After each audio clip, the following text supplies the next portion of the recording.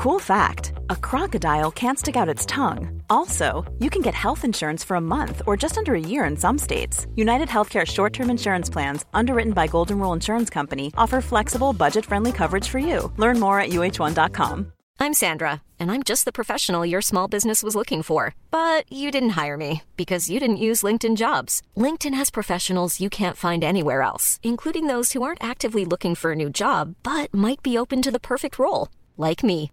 In a given month, over 70% of LinkedIn users don't visit other leading job sites. So if you're not looking on LinkedIn, you'll miss out on great candidates like Sandra. Start hiring professionals like a professional. Post your free job on linkedin.com/people today. Hi everyone, Robin again. Just a quick update to say what you're about to hear is the first of the Byzantine Stories series. A show within a show to find the interesting stories that don't appear in our podcast narrative. This episode is for free, as you can tell, and if you want to hear parts 2, 3, and 4, you can now buy them at thehistoryofbyzantium.com. This is also the signal that the next narrative episode is now available also for sale. It is the fundraising episode. If you're going to buy one podcast this year, please make it that one and support the podcast. If you have any questions, email me at thehistoryofbyzantium@gmail.com or refer to the previous podcast where hopefully I explained what's happening with the sale. For now, enjoy Byzantine Stories.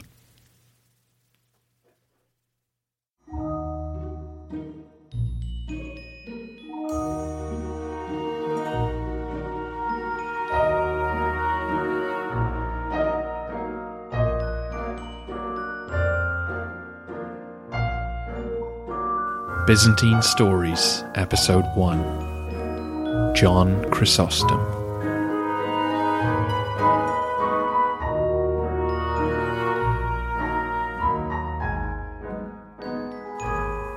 Part 1, Welcome to Antioch.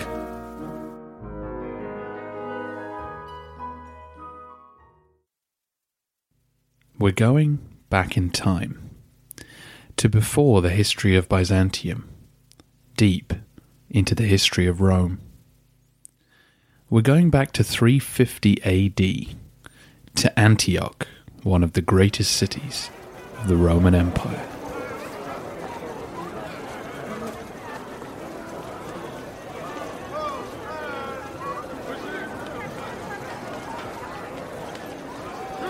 This is before Khusro sacked the place and burnt it during Justinian's reign, or the arrival of the plague.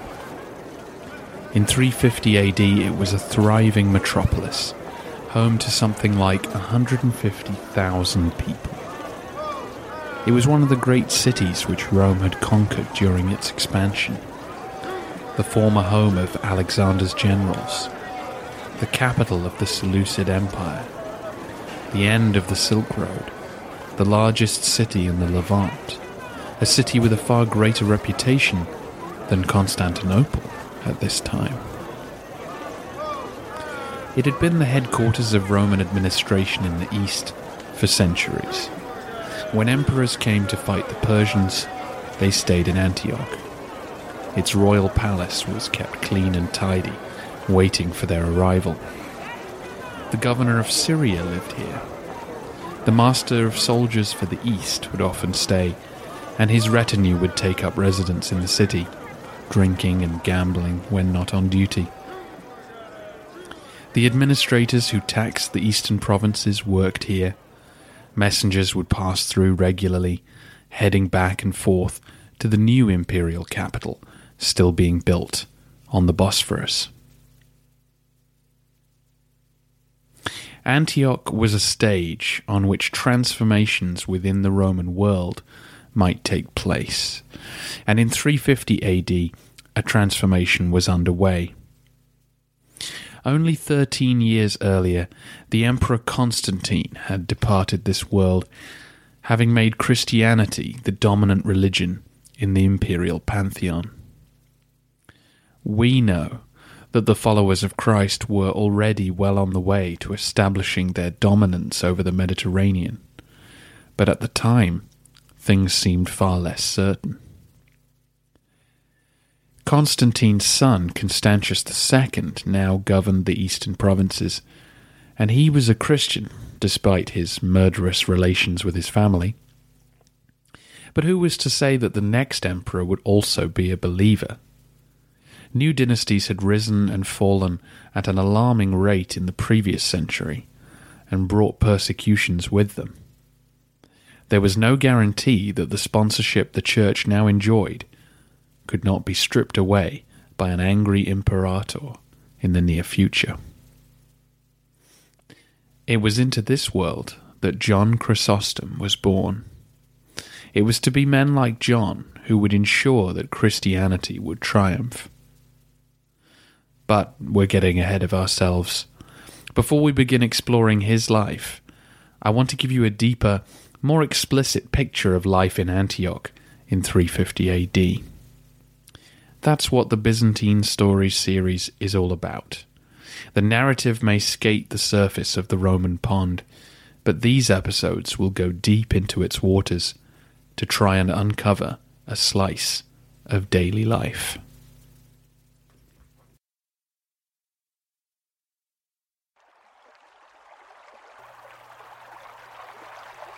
Antioch was chosen to be an imperial city long before Rome arrived because of its strategic position. It guarded the entrance to Cilicia and the Taurus Mountains, a crucial area, as you are now fully aware. It was near the Mediterranean, giving it vital access to the rest of the Roman world, and it was not far from the Tigris and Euphrates rivers, the routes into Persia. Its specific location also made it an ideal defensive position. It was built in the Orontes River, literally in it. The city's centre was constructed on a small island in the middle of a fork in the river. Half a dozen bridges connected it to the rest of the city, but in times of crisis this small enclosure could become a fortress. This part of the city housed the imperial palace, the city's hippodrome, and several bathhouses. On the east bank of the river, a colonnaded street connected to one of the bridges and led to Antioch's great high street. Shops lined the porticos, and major business was done in the forum, while dotting the rows of houses and tenement buildings were temples, more bathhouses, and a theatre. Jostling for space too were the city's synagogues and its growing number of churches. The city's tall aqueduct snaked along the eastern edge of town. There's a map of the city on the website and several images to help you picture it. Adding to the city's defensive capabilities was Mount Silpius, which loomed over the city, dominating its eastern side. The city walls skirted along its foothills, and the ancient citadel peered down on the inhabitants below. Many wealthy families lived in or around Antioch. Its position at the end of the Silk Road meant that traders and merchants would make their final profit here, selling their wares so that they could be shipped west. While, as ever, across the ancient world, great landowners would reside in the city, while rent from their farms and other properties would roll in. Their city apartments were rarely the luxury villas with huge atriums that we might imagine from films or TV shows. The city just didn't have the space for that. They had country retreats, of course, and those with serious money would have a summer home in Daphne. Daphne was the Hamptons to Antioch's New York. 4 miles from the city, this beautiful suburb was like a giant park of woods and springs where the rich would spend the hottest months of the year. The local Olympic Games were held there, near to the famous Temple of Apollo. As glamorous as it all sounds, And as eye-catching as those grand buildings could look, Antioch was home to poverty on a vast scale. Down on the streets, things were dirty, dangerous, and often deadly. The first thing to get your head around is the size of Antioch. When we hear the word city, it's hard not to imagine a place that fills the horizon. Our modern cities are giants by comparison to ancient ones. The city walls of Antioch only stretched for 2 miles in length and about 1 mile in width, a tiny space compared to most towns today. And yet living within that boundary were 150,000 people. We can assume that some lived outside the walls, but the vast majority didn't. People crammed themselves inside for security and to be close to food, water, and of course, their jobs. We're talking about a population density of about 117 people per acre. For comparison, Chicago today contains about 21 people per acre. And when you consider that the huge public buildings took up lots of space, we're actually talking more like 190 people per acre. Even the island of Manhattan only has about 100 people per acre, and of course, thanks to its tall buildings, it can spread its population out vertically. In the Roman Empire, buildings never went above 5 stories, and rarely went as high as that. But what does 150,000 people jammed into 2 miles actually mean? For a start, it leads to tiny, cramped tenement buildings. Antioch was built on a grid plan, but soon those rationally planned streets were being encroached on as landlords tried to add width and height to their properties to find room for more people. And these structures were not carefully designed dormitories. They were jerry-built rooms on top of rooms that regularly collapsed because they couldn't take the strain of the humans and animals that lived inside. This was often caused by social concerns. The most desirable apartments were on the ground floor, and the higher you went, the poorer you were likely to be. Those who had nothing were thus living in large numbers to split the rent and making the top floors far heavier than those below. Often the structures were built with wood, and the beams just couldn't take the load. Some would go to bed terrified that the roof might collapse on them in the night. Buildings which became unstable had to be pulled down and rebuilt, especially in Antioch, because the city suffered from regular earthquakes.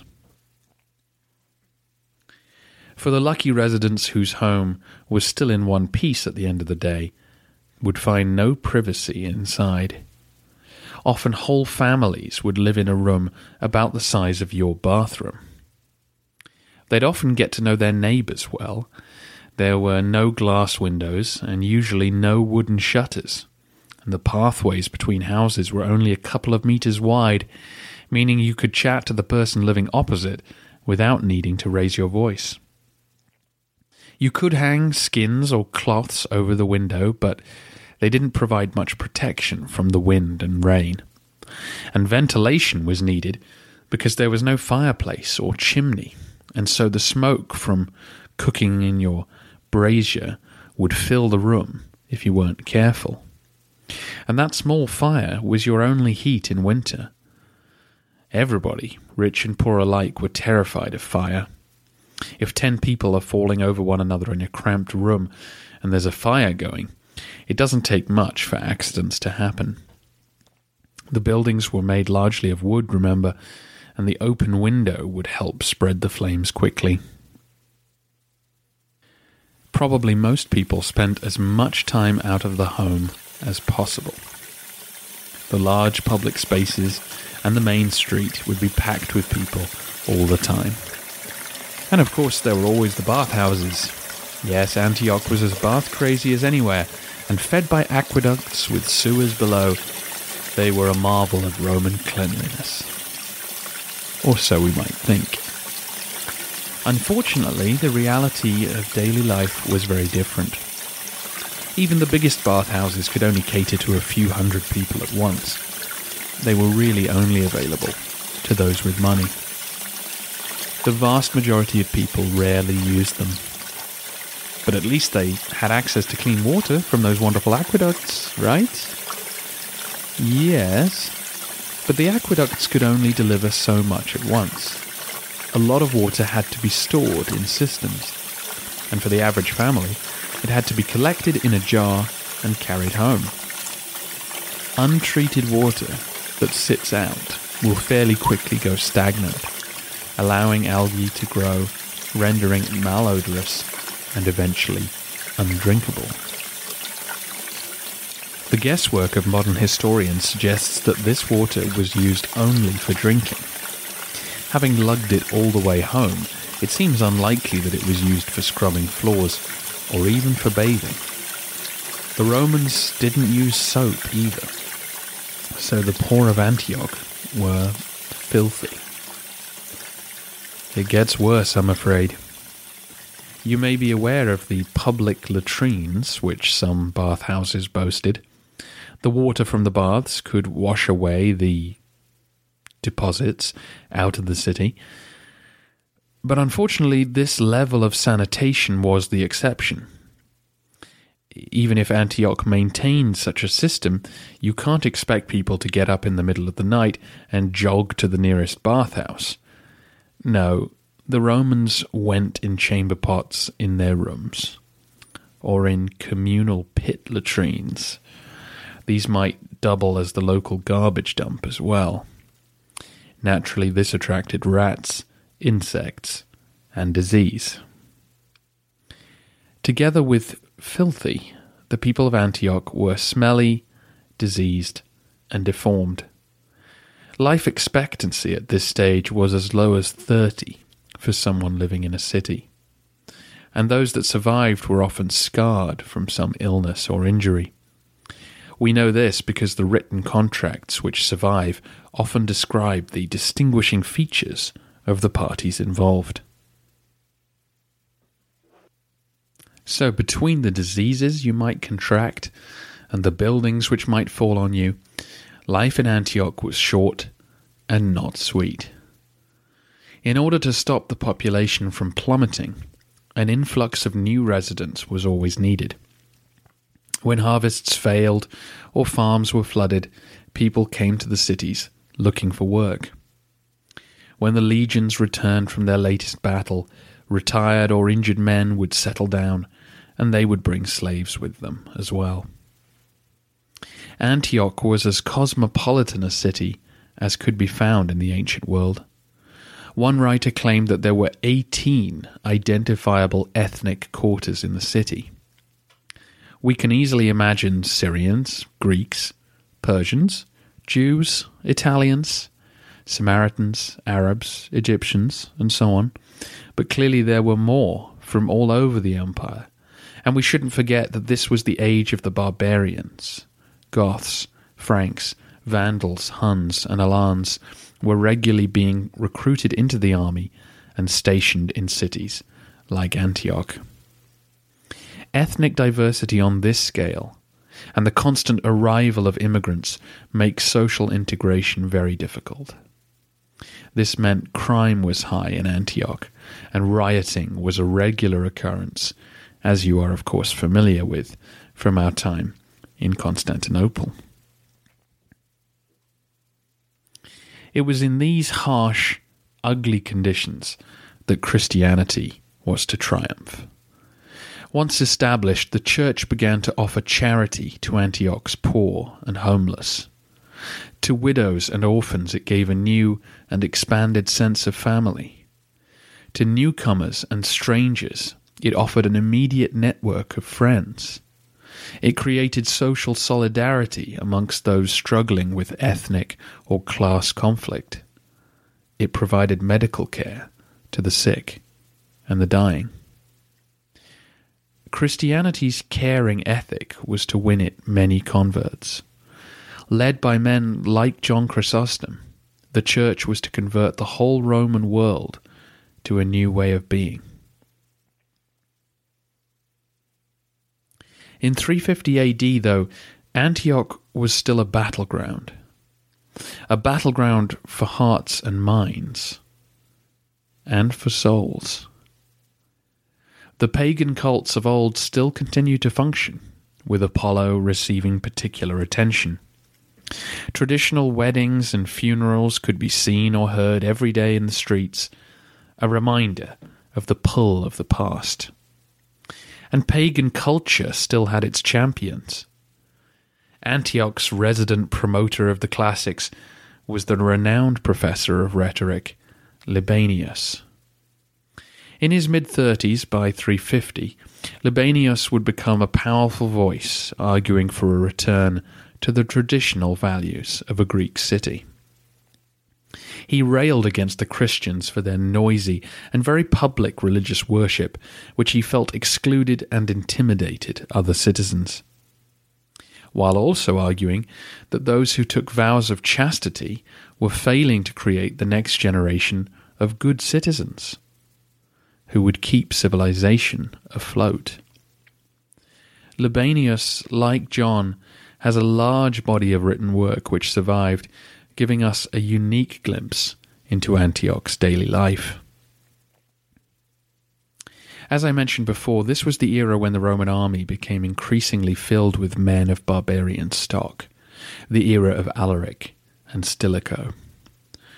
You often wonder if men at the time saw the danger and wanted to do something about it. Libanius was one such man. He felt soldiers' pay was not high enough because good Romans didn't want to sign up, and those that did seemed uninterested in protecting their homeland. He and John were on the same page when it came to the failings of the wealthy of the city. Libanius complains that the city's elites waste their time and money on huge houses for themselves or other ostentatious displays of wealth. Where John will demand they give to the poor, Libanius wants them to return to the era of civic pride and spend their money on entertainments and amenities for the benefit of their fellow citizens. Or indeed, on sacrifices to the gods. It should come as no surprise that Libanius was good friends with the future emperor Julian the Apostate. We know that he was fighting a losing battle, and although John would lock intellectual horns with him, Chrysostom would prove far more concerned with the threat presented by the city's Jews. One of the most interesting things I've learned while researching this series is the fluidity of religious belief and practice in the ancient world. Just as we discovered with the arrival of Islam, the early days of Christianity were filled with men and women drifting in and out of Jewish practice, even as they called themselves Christians. When we travel through Antioch's streets, we don't find Jews and Christians wearing different clothes with different accents and turning their noses up at one another. Instead, we find overlapping communities competing soul for adherence. The Jews were just as cultured as anyone else. Libanius wrote plenty of letters to the Jewish leaders using Homeric references that he clearly assumed they would understand, while John would have to issue stern warnings to his congregation not to join in with Rosh Hashanah or Yom Kippur when those celebrations were taking place. Clearly, many did. The ancientness of Jewish history, the discipline of its rules and regulations impressed the Christians. John would be appalled to discover members of his congregation slipping into the synagogue to conduct business negotiations. Why? Because they believed that oaths sworn in the Jewish place of worship would gain extra force. The Christians were by now a large portion of Antioch's population. Anyone traveling north from Palestine to spread Jesus' message was likely to pass through the city. Both Peter and Paul were said to have worked there, and Antioch's bishop had for a long time been seen as the leader of Eastern Christians. a position which had been made somewhat official by the First Ecumenical Council held at Nicaea in 325 AD. Amongst the ranks of the Christians, though, there was controversy and division which threatened the growth of the faith. This was the era of Arianism. The question of Jesus' nature had raged in the East at the beginning of the 4th century, and many in Antioch were far more comfortable and familiar with Arius' teaching than with the formulation which the Emperor Constantine had approved at Nicaea. As John grew up, there were 3 separate churches in Antioch struggling for supremacy. John was in one of the pro-Nicaea churches, but was very concerned by the split. One of the reasons I think you'll like John is that he has very little time for the hair-splitting doctrinal arguments. He walks a line not that far from Procopius, insisting that God's nature is incomprehensible and dismissing those who claim to understand it as utterly presumptuous. Another group of Christians causing controversy were the monks, or ascetics, who lived in the hills and wilds around the city. The term monk can get associated just with those who live in a monastery, so the term ascetic is more accurate. This refers to those who withdrew from society and lived a life of isolation and self-discipline. This had been an occasional pursuit for Greek philosophers over the centuries, but with the advent of Christianity, it had become a popular calling. Antioch was an ideal site to operate from because the slopes of Mount Silpius provided the necessary distance and deprivation to live in while being on the doorstep of a metropolis, which could provide much-needed supplies, supporters, and potentially medical care. These ascetics were loved by their fellow Christians, who viewed them as champions, winning special favour from God for their efforts. But they were disliked by others, especially when they entered the city at Easter, for example. Libanius called them that black-robed tribe that eats more than elephants, while well-meaning parents were appalled if their sons announced their intention to head for the hills. Who would carry on the family name now? John, too, was drawn to this life, and would live as an ascetic for many years. But he would return to the city and insist that the monks contribute to the health of the church. So this is the stage on which John Chrysostom will make his entrance. In part 2, we trace his early years as he grows up in the shadow of various imperial crises before living in the wilderness and eventually becoming a priest. Please do join me for his fascinating story.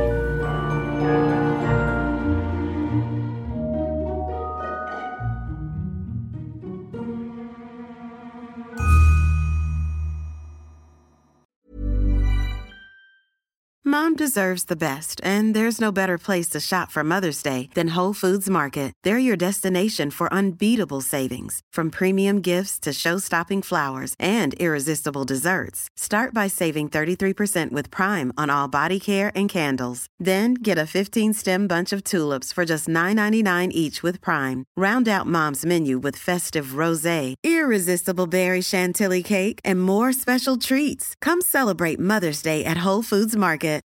When you need mealtime inspiration, it's worth shopping Kroger, where you'll find over 30,000 mouth-watering choices that excite your inner foodie. And no matter what tasty choice you make, you'll enjoy our everyday low prices, plus extra ways to save, like digital coupons worth over $600 each week. You can also save up to $1 off per gallon at the pump with fuel points. More savings and more inspiring flavors make shopping Kroger worth it every time. Kroger, fresh for everyone. Fuel restrictions apply.